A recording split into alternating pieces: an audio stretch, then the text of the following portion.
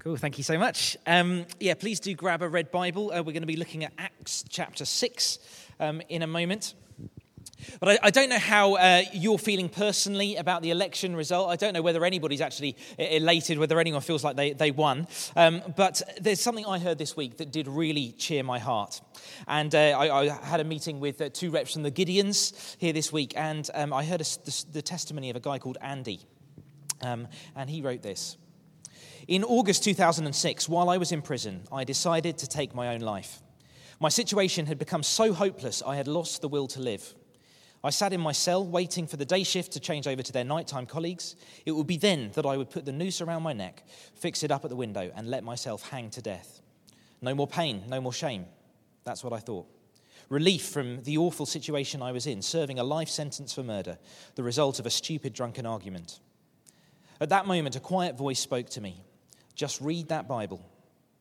On the shelf sat a copy of the New Testament and Psalms placed by the Gideons, which until then had just been an object on the shelf. My mind answered immediately, what good is that going to do me? Again, the voice replied, just read that Bible. I opened the book at the beginning, Matthew's Gospel, and started to read. It was just a list of names, but something was stirring inside of me. And then at Luke's Gospel, it happened. The parable of the lost son. During this parable, the tears started to flow. My hopelessness disappeared. The wretchedness I had suffered went as well. And most of all, the idea that I was unworthy of forgiveness was taken from me. The angry, frightened, desperate person I had become ceased to exist there and then. I was found indeed. I wept openly with joy. Suddenly I had hope. I wanted to live. Come Sunday in the prison chapel, I went to the front and gave my life to Jesus. If no Bible had been in that prison cell, I would be in hell right now. Instead, I'm living my life in the joy of the Lord. I'm still in prison, but my life has new meaning and new purpose as I live to serve my Saviour, the Lord Jesus Christ. Now, I don't know whether our new government will manage to do anything amazing in the coming years. I do hope that they do. But this is what God is doing in the world. This is what God is at work doing. And these are the stories that politicians can only dream of writing. And as we continue today in our series in the book of Acts, it's going to remind us of something that sounds very strange the first time you hear it. And it's this. If you really want to change the world, you've got to be part of a local church. If you really want to change the world, you've got to be part of a local church. And not just any church, but a church that understands its calling. Because it's in and through churches that are true to their calling that this kind of powerful transformation happens again and again and again. So we're going to look in a little bit more detail at the early church who was true to its calling. It's in Acts chapter 6, page 1098 in the Red Bibles. Page 1098. If you don't have a Bible, just pop your hands up and a steward will bring one to you. And it's Acts chapter 6, beginning at verse 1. In those days, when the number of disciples was increasing, the Grecian Jews among them complained against the Hebraic Jews because their widows were being overlooked in the daily distribution of food. So the 12 gathered all the disciples together and said, it would not be right for us to neglect the ministry of the word of God in order to wait on tables. Brothers, choose 7 men from among you who are known to be full of the Spirit and wisdom. We will turn this responsibility over to them and will give our attention to prayer and the ministry of the word. This proposal pleased the whole group. They chose Stephen, a man full of faith and of the Holy Spirit. Also Philip, Prochorus, Nicanor, Timon, Parmenas, and Nicholas from Antioch, a convert to Judaism. They presented these men to the apostles who prayed and laid their hands on them. So the word of God spread. The number of disciples in Jerusalem increased rapidly, and a large number of priests became obedient to the faith. Now Stephen, a man full of God's grace and power, did great wonders and miraculous signs among the people. Opposition arose, however, from members of the synagogue of the freedmen, as it was called, Jews of Cyrene and Alexandria, as well as the provinces of Cilicia and Asia. These men began to argue with Stephen, but they could not stand up against his wisdom or the Spirit by whom he spoke. Then they secretly persuaded some men to say, we have heard Stephen speak words of blasphemy against Moses and against God. So they stirred up the people and the elders and the teachers of the law. They seized Stephen and brought him before the Sanhedrin. They produced false witnesses who testified, this fellow never stopped speaking against this holy place and against the law. For we have heard him say that this Jesus of Nazareth will destroy this place and change the customs Moses handed down to us. All who were sitting in the Sanhedrin looked intently at Stephen, and they saw that his face was like the face of an angel. This is God's word.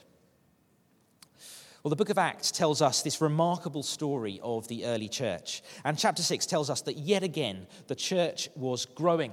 You see in verse 1, the number of disciples was increasing. More and more people were discovering the life-changing power of Jesus Christ for themselves.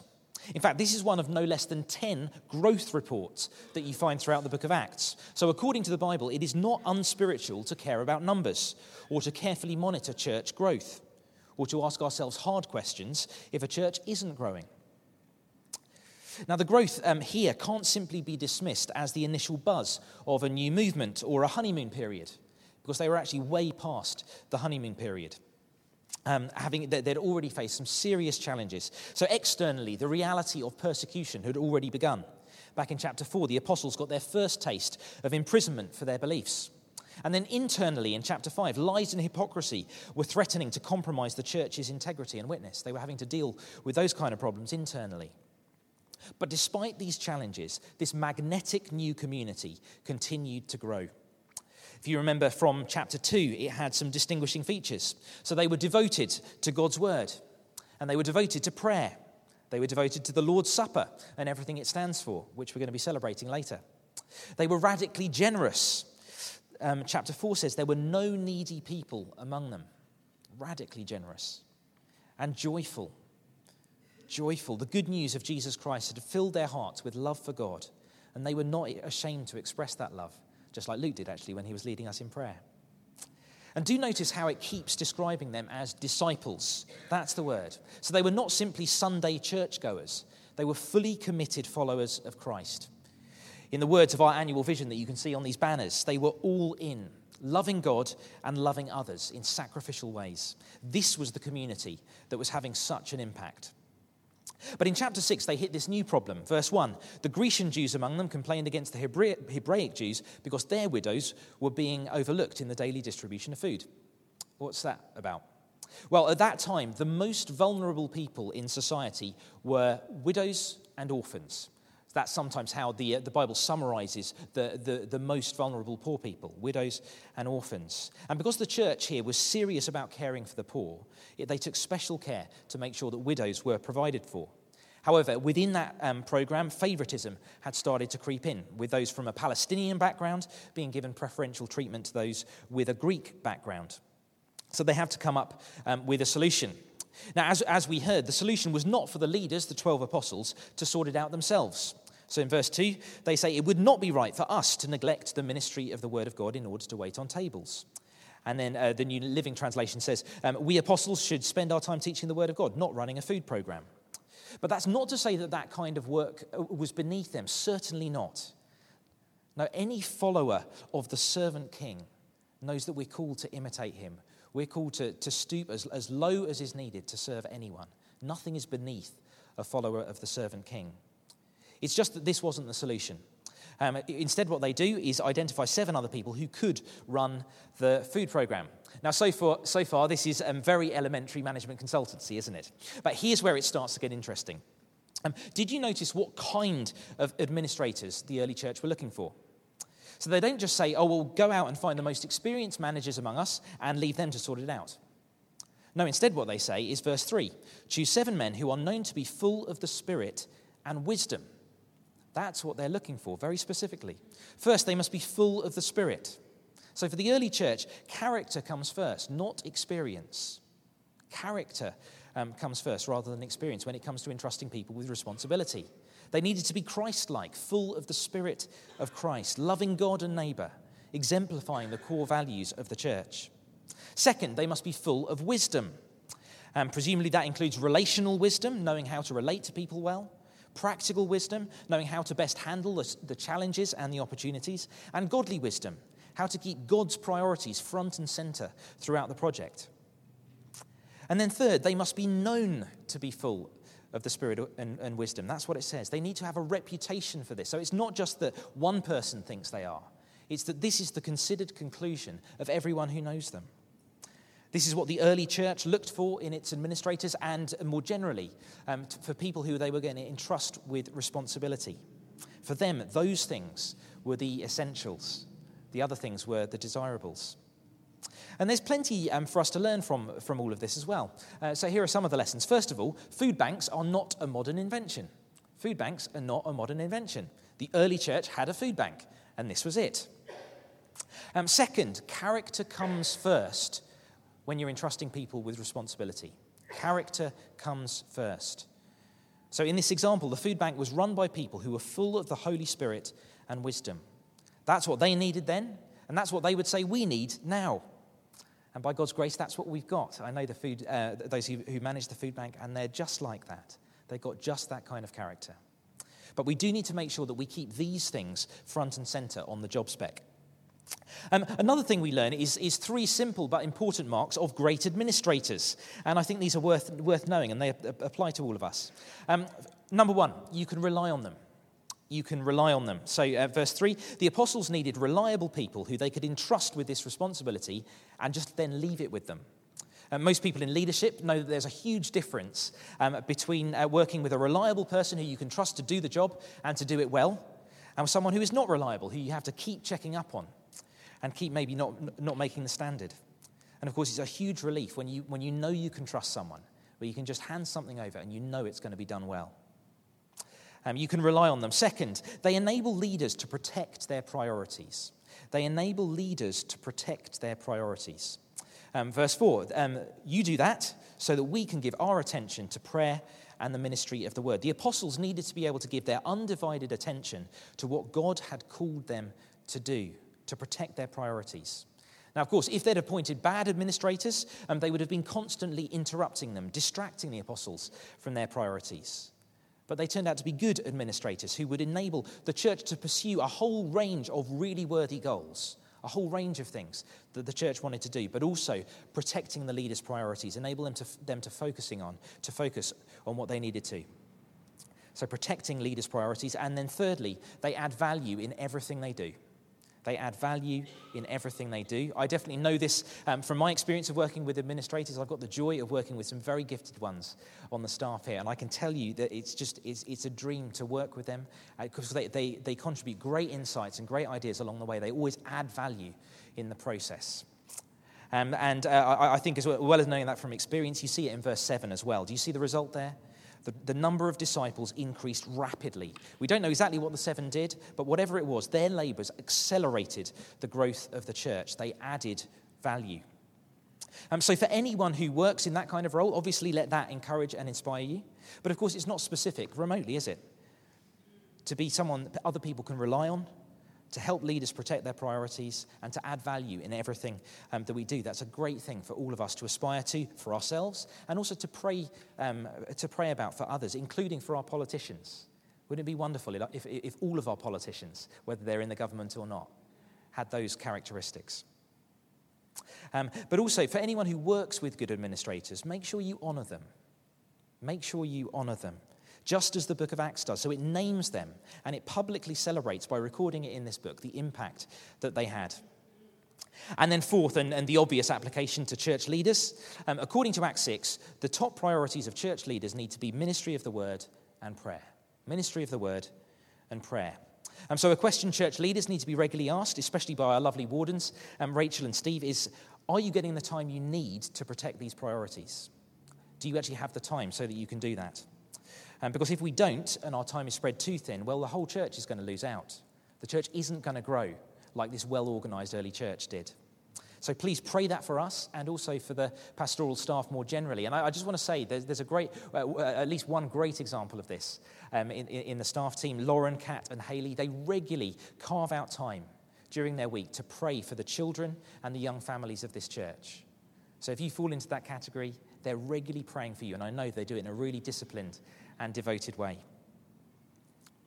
But none of this is an end in itself. It's all serving a greater purpose, and we see that purpose in verse 7. See what it is? So the word of God spread.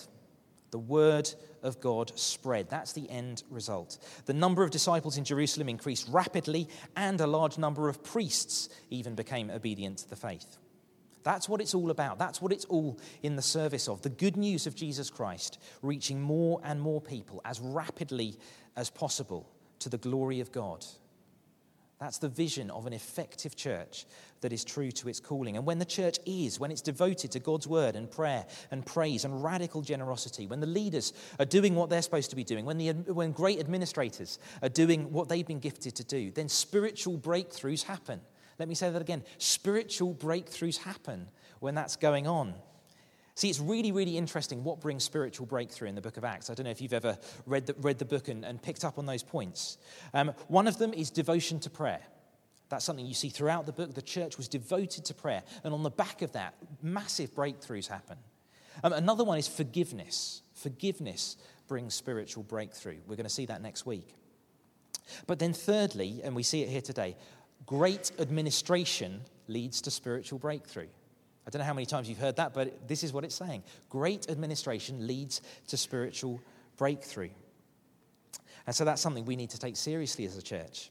And notice that in this case, it leads to this really significant breakthrough with a new group of people, a group of people who hadn't previously really been receiving the gospel. It says, following this, a large number of Jewish priests became obedient to the faith. See, for some reason, up to that point, the Jewish leaders had been particularly resistant to the gospel. Very few of them had become Christians. But now, on the back of this, amazing breakthrough happens. And the more St. Mark's is true to its calling, the more we take God's word seriously, including these lessons today, well, the more we might reasonably expect to see breakthrough with groups of people who we've so far had little success with bringing the gospel to. But at the same time, I've been really encouraged over the past few weeks hearing of members in the church who are really seeking after this. So I've heard of people fasting for spiritual breakthrough in their sports teams. I've heard of people fasting for family members and suddenly unexpected conversations opening up. I've heard of people daring to offer prayer to people they've only just met. I've heard of people sharing their faith from their hospital bed and reaching out to very lonely people who they wouldn't have otherwise come into contact with unless they'd have ended up in hospital. When I hear stories like that, that's starting to sound like the early church who had such an impact on their generation, who saw these kind of spiritual breakthroughs. Well, the second half of the chapter focuses in specifically on this man, Stephen. We're going to hear more about him next week, but I just want to make two brief observations on what it says in chapter 6. First of all, notice what it says in verse 5 about him. It says he was full of faith. Full of faith. And then in verse 8, he also had a ministry that included the miraculous. Now, every Christian has faith in Jesus. And that phrase that Luke uses there does not mean that there are two classes of Christians, certainly not. But when the Bible describes people in this way, it's talking about people who have deep and unembarrassed confidence in the power of Jesus. Deep, unembarrassed confidence in the power of Jesus. And as a result, they pray very bold prayers. And my understanding of this is that it's especially very bold prayers with people who are not yet Christians. That's the pattern I think I see there. He was full of faith, prayed bold prayers, and saw God do great things through it. Second, he was fearless. He was fearless, and fearless in the face of opposition. So if you look down at verses 11 to 14, they tell us he encountered all sorts of opposition. Some of it was accusations deliberately made up. Other accusations entirely ignored the positive content of his beliefs, solely focused on what he was against, and greatly distorted that in the process. Maybe that sounds familiar. But if you've been at the end of that kind of misrepresentation, well, it's frustrating and it's unfair, but also you're in good company. You're in the company of Stephen and Jesus before him. And at the same time, you can expect God to help you in remarkable ways, just as he helped Stephen. Notice in verse 10, God gave him wisdom that no one could stand up to, and they had to concoct really, really distorted story in order to get him a second hearing, to accuse him a second time. God gave him wisdom that no one could stand up to, and that's a general promise that Jesus makes to his followers in times of persecution. You'll find it in Luke chapter 12 and a number of other places. The promise of wisdom fulfilled. And then verse 15, at the moment when the opposition to Stephen reaches its absolute peak, God's presence with him is manifested in a very special way. It says everyone looked intently at him and he had the face like the face of an angel. He knew God was with him even when the fire was at its fiercest. So as I close, whatever our feelings may be about the election, today God would have us remember that the real power to change the world is not in the hands of politicians, but in the hands of the local church. The Word of God is the most powerful force on this planet, and it continues to advance through local churches all over the world who are true to their calling. See, this matters as we think about politics. It also matters as we think about the recent tragedies in Manchester and London. You see, even when it comes to terrorism and the tragedy that it leaves in its wake, the Word of God reminds us that even the power of terrorists, random though it is limited. Because Jesus said, "Do not fear those who can kill the body, but after that can do no more." Don't fear them. Because for anyone who loves the Lord Jesus, death has lost its sting. Whenever our time comes, and it will come, if we believe in Jesus, if we take refuge in him, death has become the gateway to glory. That's why Stephen wasn't afraid to testify about Jesus, even though he knew it would probably send him to his death. That's why the early church was so joyful and generous and liberated and uninterested in all of the things that this world runs after, all of its acceptable middle-class goals and all of those kind of things. It just wasn't interested because it knew that what they had in Jesus was so much more valuable. They were all in for Jesus because he was all in for them. And I hope what they knew, you also know. I hope today you know that the Son of God has loved you and he's laid down his life for you. I hope you know that the Son of God died to bring you forgiveness and to bring you home to God, just like Andy discovered to his amazement in that prison cell. I hope that you know that through Jesus' sacrifice, he has rescued you from eternal poverty to make you a spiritual billionaire. And whatever your experience may be now, and it might be hard, the best, God's best, is yet to come. And while we wait, he calls us to be fully committed to his purposes here on earth, to love him with all our heart, soul, mind, and strength, to love our neighbor, to get the good news out to more and more people, to be all in for him because he was all in for us. And we're going to celebrate the perfect expression of how Jesus was all in for us now as we come to Holy Communion. And I just want to say, if you know it's time for you, if maybe you've been looking into Christianity for a while, if you know it's now time, there's no more waiting, to turn your back on a life without God and to receive everything that Jesus offers you, I just want to encourage you to come forward and take communion with everyone else, to receive the body and the blood of Christ that says, yes, this is the Savior I need. And would you like to stand?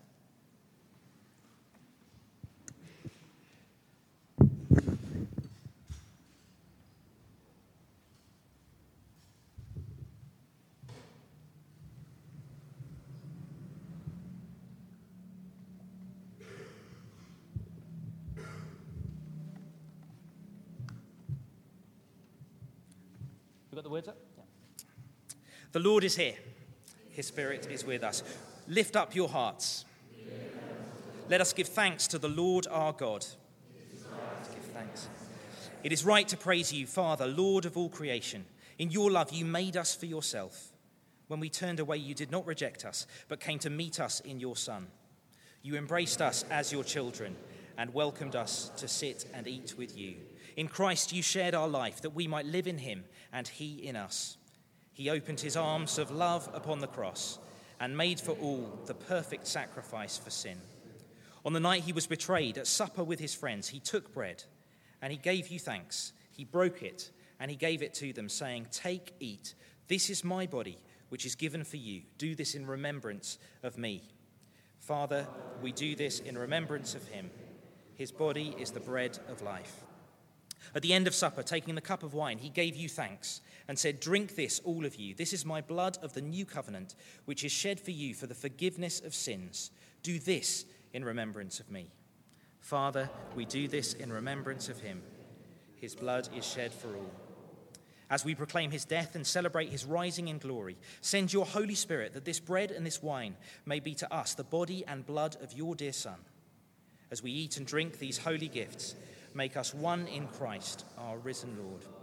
With your whole church throughout the world, we offer you this sacrifice of praise and lift our voice to join the eternal song of heaven.